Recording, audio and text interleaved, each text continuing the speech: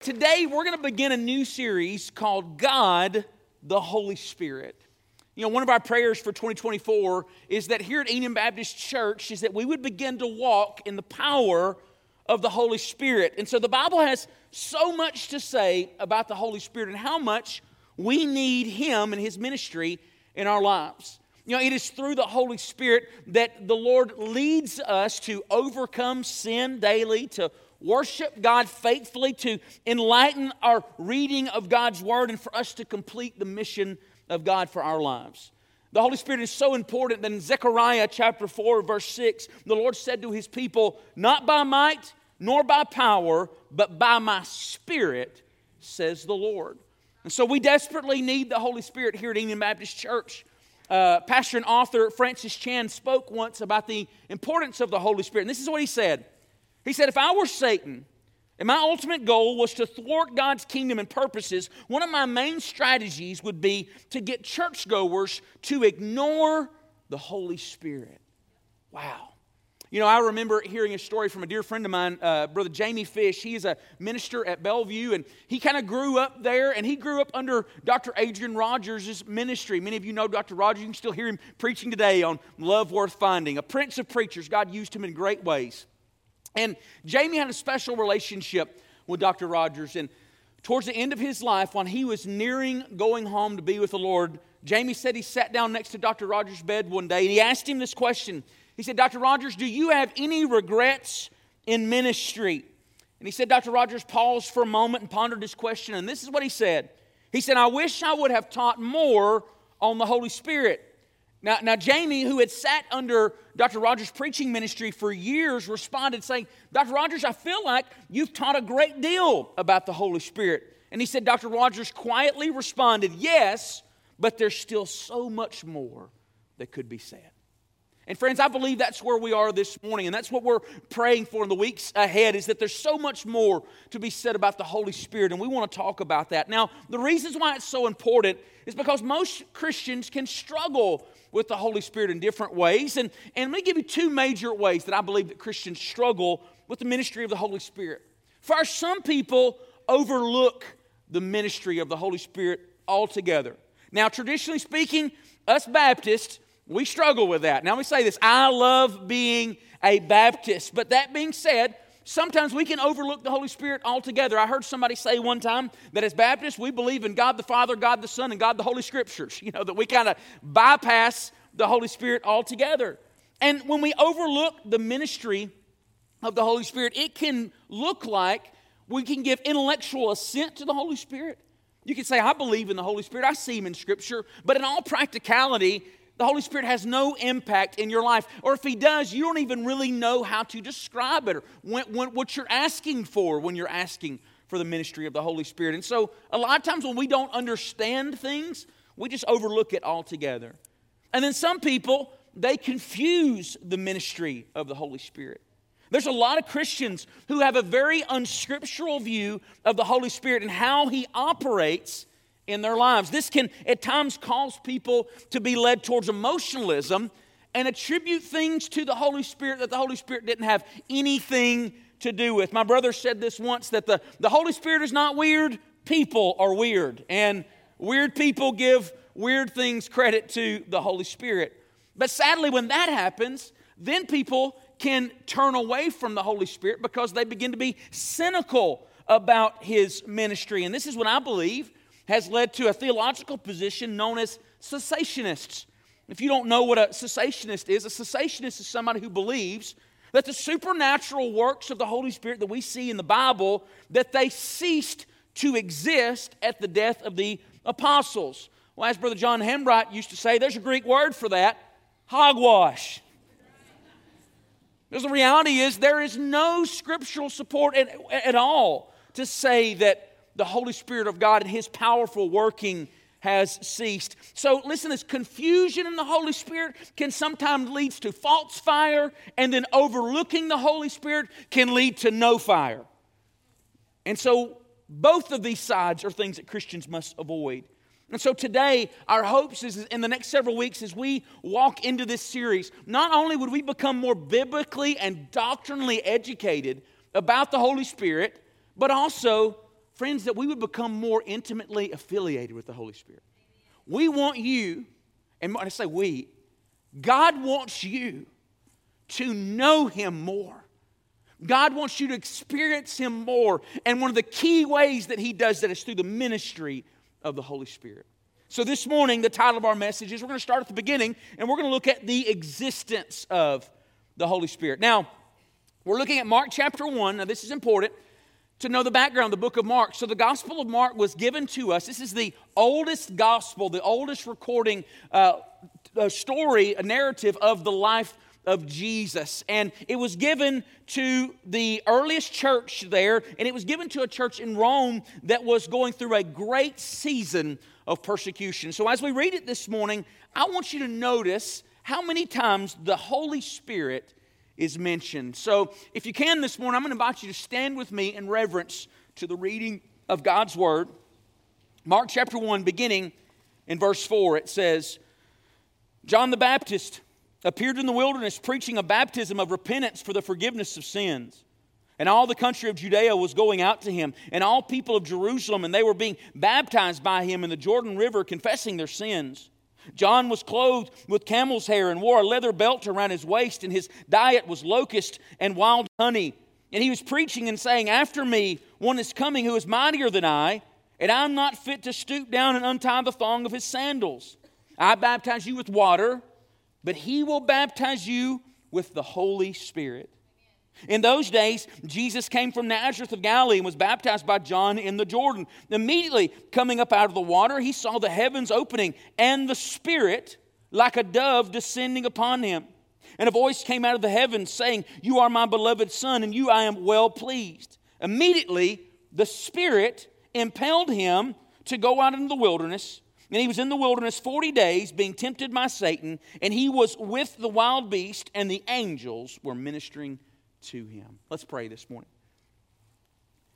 Father, I ask truly, Holy Spirit, that you would give us ears to hear. I believe that you're here right now. And God, I believe that you want to reveal yourself to your people. So we say, speak, O Lord. Speak, Father. I pray, would you put your words in my mouth? And ask it in Jesus' name. Amen. You may be seated. Now, church, I want you to imagine this for a moment. You are the very first Christian church there. You are just a few decades out from Jesus dying on the cross. You are living in Rome, and you are being persecuted immensely. Church history shows us that Christians were not only being crucified by Romans, but their bodies were being lit on fire. That there are some historical records that say that Christians were the candles that lit Rome in those days. And so finally, these Christians receive the very first inspired book of the New Testament. They have the Old Testament, but this is the very first inspired scripture that's given to them in the Gospel of Mark. And they read Mark chapter 1. And Mark chapter 1 highlights several things there. It highlights John leading up to Jesus. It highlights Jesus beginning his ministry. But it also makes very clear in putting the Holy Spirit front and center. If you are a persecuted Christian in that moment, the first few verses that you read of this newly inspired gospel is to put front and center the importance of the Holy Spirit. Friends, if you were in that first church, one of the main things that you would have heard is that the Holy Spirit is a big deal. And so that being said, today I want to look all over Scripture, and I want to give you some basic truths about the existence of the Holy Spirit. And so if you're keeping notes today, the first question we must answer today is, who is the Holy Spirit? Now, the simple answer for the question to say, who is the Holy Spirit, is to say the Holy Spirit is God. Now, a foundational belief for all Christians, all Orthodox Christians, is to believe in what is referred to as the Trinity, which is the fact that God is manifested in three persons: God the Father, God the Son, and God the Holy Spirit. Now, the Trinity is a mysterious theology, and it can be confusing at times. And so let me give you three statements that if somebody were to say to you today, Pastor Zach, what is the Trinity? You could give these statements and give a biblical understanding of the Trinity that's accurate. So first, we need to know that God is three persons. God is the Father, God is the Son, and God is the Holy Spirit. And we see this all throughout Scripture. We see moments in Scripture where there is reference to the other persons in the Trinity. In fact, we see that this morning in our text. The Bible says there when Jesus was baptized, and we see this in the other Gospels, that you have God the Son in the water. And as He comes up out of the water, you have God the Holy Spirit descending on Him like a dove. And then the heavens open, and the voice of God the Father speaks down and says, "This is my beloved Son in whom I am well pleased." And so we need to know that the Trinity, when we look at who the Trinity is that God is three persons. Secondly, we need to know that each person in the Trinity is fully God. Now, a biblical understanding of the Trinity is not that the Father, the Son, and the Spirit make up God. But rather, a biblical understanding of the Trinity is that the Father is God, the Son is God, and the Spirit is God. Friends, if you were in the presence of Jesus when He walked on this earth in the New Testament, you are not in the presence of part of God, you are in the presence of God Himself. If we say this morning as believers that the Holy Spirit is living within you, you don't have part of God in you, you have God living in you. And so God is three persons. Each person in the Trinity is fully God. And finally, we need to know that there is one God. Now, we need to remember that even though God is fully represented in three persons who are all equally God, there is still only one God. As Christians, we do not serve three gods, but rather we worship and serve one God who is fully manifested in three persons, the Father, the Son, and the Spirit. And we see this throughout the Bible. In the Old Testament, in the Holy Shema, there in Deuteronomy chapter 6, says Moses is giving his people his final commands before they go into the promised land. He says, "Hear, O Israel, the Lord our God, the Lord is," can you say it? One. The Lord is one. In 1 Timothy chapter 2, verse 5, we see the Apostle Paul referring to the oneness of God, saying there is one God, and there is one mediator between God and man, the man, Christ Jesus. And even James says in James chapter 2, verse 19, "You believe that God is one? You do well. Even the demons believe and shudder." Now, church, trying to understand the Trinity can be difficult. Now, there are many people who've tried to illustrate the Trinity, and they all fall short. I want you to know this. Even the name itself, Trinity, is not a biblical term. You don't find that in Scripture. It's just an attempt to try to describe God in three persons. God in three persons is more than one person who carries three titles, like I am dad, I am father, and I am pastor. That example does not fully depict and explain who God is. God is more than just the three leaves on the same clover plant.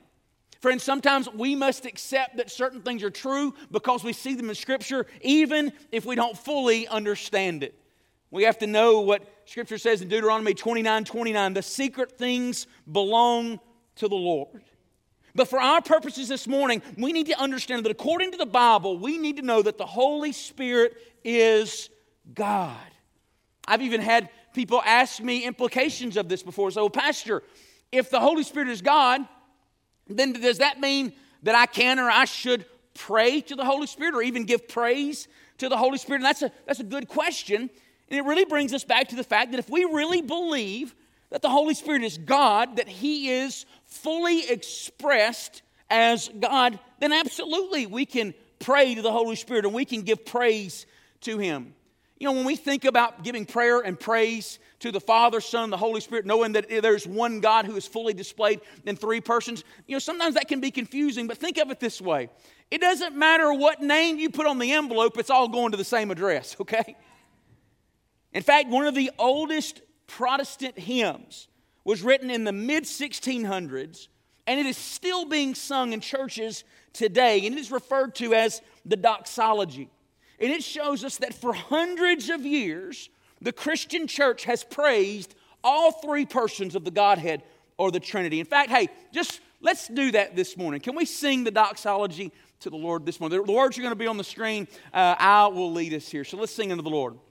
Praise God from whom all blessings flow. Praise Him, all creatures here below. Praise Him above, ye heavenly host. Praise Father, Son, and Holy Ghost. Let's give the Lord a big hand right there. Praise the Lord. By the way, you sound wonderful, church, so that's good for you to know. So again, the first thing we need to know today is who is the Holy Spirit? And the Holy Spirit is God. The second question we must answer today is, where is the Holy Spirit? Now, when we think about where is the Holy Spirit, we've got to remember now that God is not bound by spatial confines in the same way that we as humans are. And since the Holy Spirit is God, neither is He. It's actually a beautiful thing to think about right now. We are worshiping the Lord Jesus here at 724 Morris Majestic Road in Morris, Alabama at Enon Baptist Church. And the Holy Spirit is here with us. But also, right now, all over the world, as Christians gather on the Lord's Day, on Sundays, to worship the Lord Jesus, the Holy Spirit is just as fully present right there with them. And so when we think about where the Holy Spirit is, and where God and the Godhead is, it can be mysterious, but there are some clues that God has given us in Scripture, not to really make God stay in that box, but I think in a lot of ways just to help us see the realms in which God operates. The Bible says that God the Father is presently in heaven and is seated on His holy throne. And we see this in Matthew chapter 6, verse 9, when Jesus taught us to pray. Pray then like this: Our Father who is in heaven, hallowed be your name. And this is why when we sing to God, we can sing songs like, He is exalted, the King is exalted on high. God the Father is in heaven. The Bible also shows us that God the Son, Jesus, He was on earth in bodily form. One day He's coming back to this earth in a glorified bodily form. But right now the Bible says that He is seated at the right hand of Father. He also is in heaven. Hebrews chapter 1 verse 3 speaks about after Jesus died on the cross, it says, after making purification for sins, He sat down at the right hand of the Majesty on high. In fact, other places in the New Testament will show us that Jesus is presently seated at the right hand of the Father, and He ever lives to make intercession for the saints. Jesus is praying for us even right now.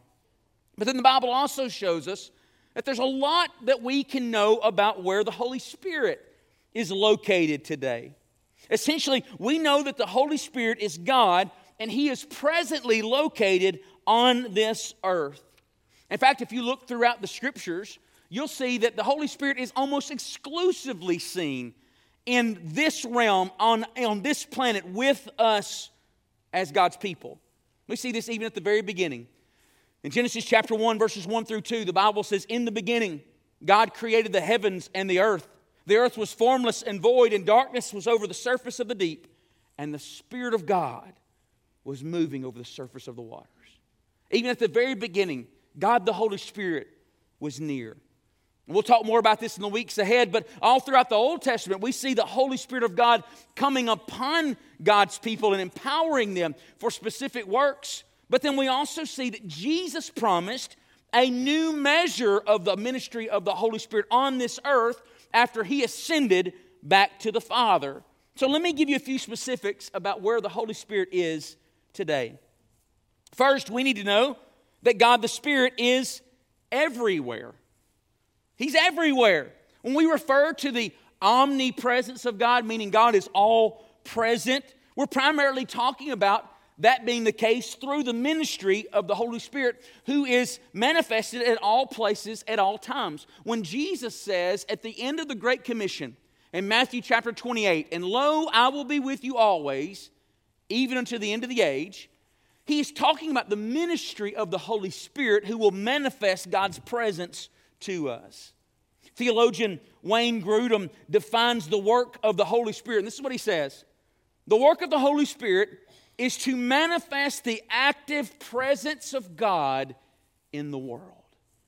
Friends, when we talk about inviting the presence of God into our lives, inviting the presence of God into our church, when you've been in those moments where God was near, what was happening was that the Holy Spirit was making His presence known to you.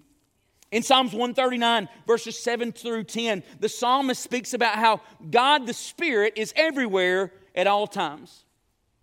I love this passage. I quote this passage often in difficult moments in my life. Where can I go from your Spirit? Where can I flee from your presence? There you see the connection, the presence of God and the Spirit of God. If I ascend into heaven, you are there.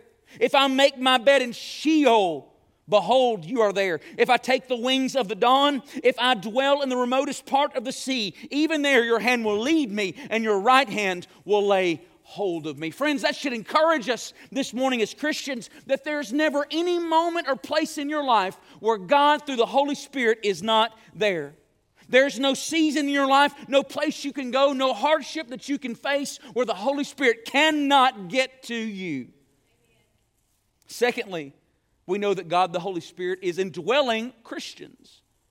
Now, while God the Holy Spirit is everywhere at all times, the Bible makes it clear that He is uniquely manifested inside the Christian, those who have been born again. Jesus spoke about this in John 14, 16 through 17. He said, I will ask the Father, and He will give you another helper, which, by the way, there's the Trinity again, the Son, talking about the Father and the Spirit, that He may be with you forever. That is the Spirit of truth, whom the world cannot receive because it does not see Him or know Him. But you know Him because He abides with you, listen to this, and will be in you. See, Jesus is living in the in-between moment between how the Holy Spirit worked in the Old Testament versus how He's about to start working. In the Old Testament, the Holy Spirit was with you. In the New Testament, He's about to come and live inside of you. We'll talk about this more next week, but the indwelling of the Holy Spirit in the lives of Christians, this is what John was referring to at the opening of our passage. In Mark chapter 1, verse 8, John said, I baptize you with water, but He will baptize you with the Holy Spirit. Friends, when someone truly comes to faith in Jesus, it is noticeable because God comes to live within them. They are recognizable by the fire of God. All throughout the Scripture we see about the Holy Spirit being a consuming fire. And He comes and lives within their lives. And then you begin to recognize that they burn for the love of God. A love of holiness, a love for others, a love to serve Him. Friends, I want you to know today that if you truly know Jesus, there will be some level of the manifestation of God living in you. By the way, this is some of the difference we see in those who truly know Jesus and those who don't. I was reading just in our one-year Bible just this last week, and Jesus was talking about the religious leaders of their day. And man, when you think about religious leaders and all the things that they did, the Jewish religious leaders, they did incredible amounts of spiritual stuff every day. They had rituals of hand washings. They had so much spiritual stuff that they did. But Jesus spoke about these people and He said, these people honor me with their lips, but their hearts are far from me. Friends, when we talk about the Christian faith, we're not talking about a faith who sees God as distant, separated from His people. We're talking about God living in His people. Finally, when we know that God the Spirit is also manifesting His presence within the church. The Holy Spirit is everywhere. He is indwelling His people, and He's also manifesting His presence within the church. Now again, the Bible makes it clear that if you know Jesus, the Holy Spirit lives within you individually. However, all throughout Scripture, we see where the Holy Spirit is uniquely manifested among His people when they gather together through what God invented in the church. In Matthew chapter 18, verse 20, this is what Jesus was referring to when He said, for where 2 or 3 have gathered in my name, I am there in the midst. I want you, by the way, underline that in your Bible. I'm there. How many of us come into church on Sunday mornings and say, you know what, I'm walking in the room and Jesus is going to be there? Do we live that way? Do we let that function, the expectation, when you pull into the parking lot on Sunday mornings at Enon Baptist Church, that I'm walking to a place where Jesus is going to be? And He's going to do that through the ministry of the Holy Spirit. In Acts chapter 9, verse 31, this Bible talks about the first church, and it says, the church throughout all Judea and Galilee and Samaria were having peace. They were built up. They were walking in the fear of the Lord and in the comfort of the Holy Spirit. And it multiplied. Church family, if you are a Christian, we've all had those moments when we've walked into gathered moments of believers with other Christians and you just knew the Holy Spirit of God was there. How many of you had those moments? You walk in, you say, God's there. Can I say something? If you truly know Jesus, you can't deny it. But I also know this, if you truly know Jesus, you also know when He's not. You know when sin is abiding, when people are there for other reasons, but they're not really there to seek the Lord. But when you get a bunch of people who are hungry for Jesus, who are truly born again, and you walk in, the Holy Spirit is uniquely manifested there. And that's one of the gifts He's given to the church. Let me give you another example of that. You say, well, Pastor Zach, what does that mean? So like the Holy Spirit can only manifest Himself to a certain extent personally versus corporately, and that's exactly what I'm saying. Let me give you an example of that. In the New Testament, we'll talk more about this in the weeks ahead, there's several moments where you see the gifts of the Holy Spirit, God gifting His people. If you look at those gifts, virtually every one of those gifts of the Holy Spirit are not for personal use, but they're for use in the body. They're for use to other people. So it is in the design of God that when His people come together, the Holy Spirit is going to fill His people. And by the way, there's something special when God is working even through you to minister to other people, to manifest Him in a special way. By the way, this is why it's so important to go to church. People say, well, Pastor Zach, man, I can love Jesus and I can be a Christian at home and not go to church. I want to tell you something. The Bible makes it clear that the Holy Spirit comes to church. And if you want to meet with God, you need to come to church. Let me say one more thing to you today about how the Holy Spirit is manifested in the church. Which, by the way, it's not my notes. Let's chase a little rabbit here for a moment. I had a pastor friend of mine said it's okay if you chase a rabbit as long as you kill him quick. Okay, so when you come to church bearing the Holy Spirit of God within you, God specifically having gifted you, when you walk around the church on Sunday morning, before you get out of your car, you should come saying, God, if you want to use me today to be your hands and feet, show me.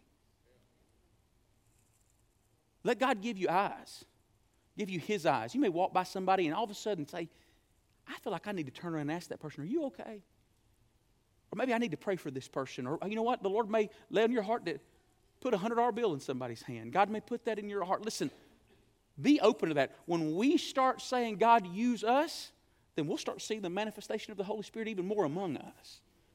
But this is one more thing I want you to know about the Holy Spirit in the church. This is in the notes. I've killed the rabbit. Okay. Revelations 2:5. This is when the Lord is talking about the church at Ephesus, the church who had left their first love. And He's talking about calling them to repent, otherwise He's going to discipline them. This is what He says.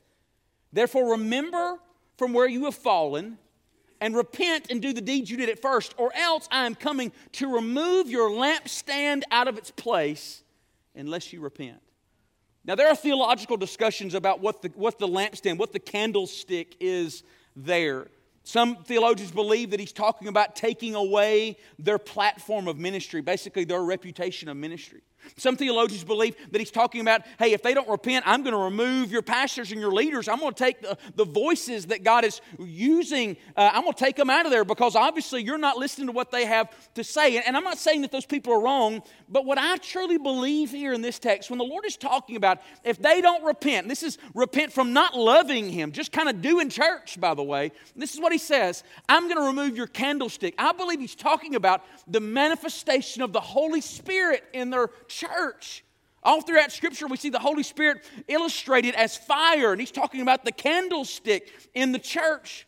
Friends, I want you to know something today, that I believe that when a church genuinely ceases to love Jesus, genuinely ceases to be faithful to his mission, compromises the Word of God, will not follow his direction, loves tradition and performance more than the presence of God. Not only do we stand at risk of God removing godly men and women, and not only do we stand at risk of God taking away our favor in the community, but I believe what should concern us the most is that the Holy Spirit of God may walk out of the room. If we could see through the eyes of God, and we could travel our nation today, I believe that we would see several churches who are having services, they are gathering, they are meeting, but God is nowhere to be found. In the eyes of the Lord, it is as if they have the Old Testament name Ichabod written on the door that says, the glory has left us. Church, may we be a people who say, Lord, we want to walk in holiness. God, we want to please you. We're not going to compromise on the truths of your word to gather people, because you could get a house full of people, but it doesn't matter if God's not in the house. In Psalms chapter 51, verse 11, may it be our prayer as a church to pray the prayer of David. Oh Lord, do not cast me away from your presence, and do not take your Holy Spirit from me. Amen. Friends, this is why we must let holiness be our guide, because we don't want to grieve the Holy Spirit of God. We'll talk more about that in the days ahead, but you can grieve the Holy Spirit of God. The final question we must answer today is, how should my belief in the existence of the Holy Spirit affect my life? Now, admittedly, there are so many different ways that the ministry of the Holy Spirit can affect our lives, but I want us to go back just to our original text this morning. Go back to Mark chapter 1, and I want you to see a few most foundational ways that I believe if the Holy Spirit of God is truly at work within you, these things should be real. So I want to ask you this question. As we look at these, I want you to ask yourself the question, do I see the Holy Spirit working in my life in this way? If you don't, then it's one of two things. It is either that you don't truly know Jesus, and so you've never been indwelt by the Holy Spirit. You may have religion, you may have morals, that doesn't mean you have God. Or you can be a Christian who you have grieved the Holy Spirit of God. You have quenched the Holy Spirit of God. It's not that He's gone, but you have allowed other things in your life to silence His voice, or you've ignored His voice long enough. Now it's just a whisper, and you are living without the power of God in your life. The first truth we see here about how the Holy Spirit works in the lives of His people is that He's working to change people's lives. In Mark chapter 1, verse 8, I said it a moment ago, John the Baptist said, I baptize you with water, but He will baptize you with the Holy Spirit. Now, friends, we'll talk more about this next week, but suffice it to say that when people put their faith in Jesus, they become immersed into God. You get baptized into God. God comes to live in your heart and life.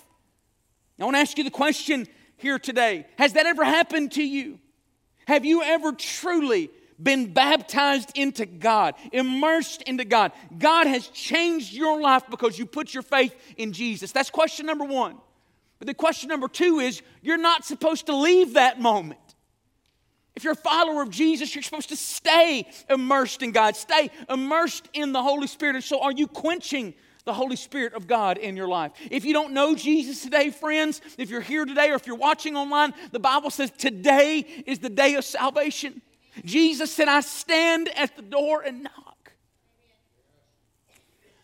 Today, God can come into your life. All you have to do is recognize that you're a sinner. Know that you have grieved the heart of God. If you're seeing that even right now, you know that you have sinned against a holy God. And God's beginning to awaken that within you. That alone is the Holy Spirit.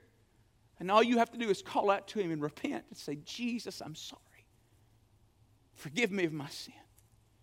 He will save you, and He'll come to live in you right there today.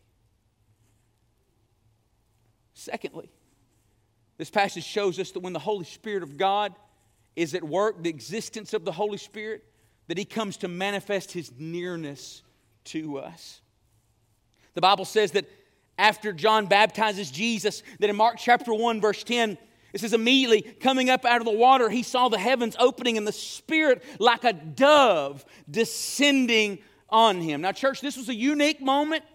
The Holy Spirit doesn't come upon people anymore in the form of a dove, okay? So like if you go home today and there's a dove sitting on the power line, you don't need to stand underneath it and say, come thou Holy Spirit. I mean, that would be weird, all right? But some of that stuff some weird people do. Anyway, so hey, let's stay away from that.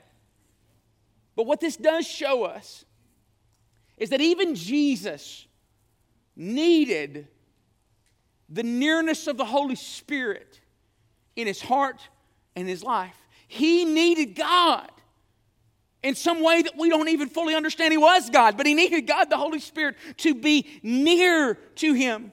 Church, when the Holy Spirit of God indwells us, he brings God into our hearts and lives. The psalmist said in Psalm 73, verse 28, but as for me, the nearness of God is my good. The psalmist would say, better is one day in your courts than 1,000 elsewhere.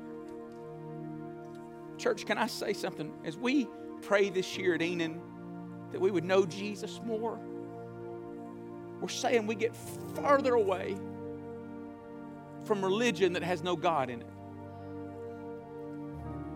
And we draw closer to living and abiding with a God who is near to us, who indwells his people. Friends, do you live that way today? Is God near in your heart and life? Maybe you're a Christian. Maybe you've kind of got hung up in some religious routine and activity, and sometimes you don't just open up your Bible and just sit down and say, God, I don't feel you today. I need you. I want to experience you. And you just wait on him. Sometimes you just wait on him. George Mueller said, the first business that I must attend to every day is to make my soul happy in Jesus. You know what he's talking about? He would experience the Holy Spirit every day. He would draw near to God. And then finally, we see in our text today that if the Holy Spirit is leading and directing, is in your life, he is leading and directing our lives. The Bible says that when Jesus came up out of the water and was baptized, it says immediately the Spirit impelled him to go out into the wilderness. And he was there in the wilderness for 40 days being tempted by Satan. And he was with wild beasts, and the angels were ministering to him. That word impelled him basically meant that God prompted him. It was the moving, a powerful move of the Holy Spirit led him to the wilderness. Now, if you know anything about the life of Jesus, he gets baptized, he goes into the wilderness, and he fasts for 40 days. Satan tempts him. But then when he leaves that moment, the Bible says then, in Luke chapter 4, it says, then he returned to Galilee in the power of the Spirit. The Holy Spirit led him to a place of preparation before he began his ministry. Friends, can I say something to you today? We need the work of the Holy Spirit to achieve and to accomplish God's purpose for our lives. So many of you in this room right now, you know Jesus, you're going to heaven, but your life is led so much by you and so little by the Holy Spirit. And that's what we're going to talk about in the days ahead. How to hear the voice of the Holy Spirit. That basically you get up every day and you do the routine. And you go to work, you make a paycheck, you come home, you feed your kids, you have a little fun here and there, and you enjoy life, and you go to church and you give. And listen, that's great, and those are all good and God-honoring things. But I just want you to know this morning, there is more. There is more. God wants to lead you. Hey, God wants to talk to you. God wants you to hear his voice. Hey, God wants to use you. The Lord may give you a dream. The Lord may speak something through Scripture that calls you to go and begin a ministry, or maybe calls you to go on a mission trip, or calls you to do something, and suddenly, man, God is opening up a new door for you because you're listening to the voice of the Holy Spirit. Church, he's real.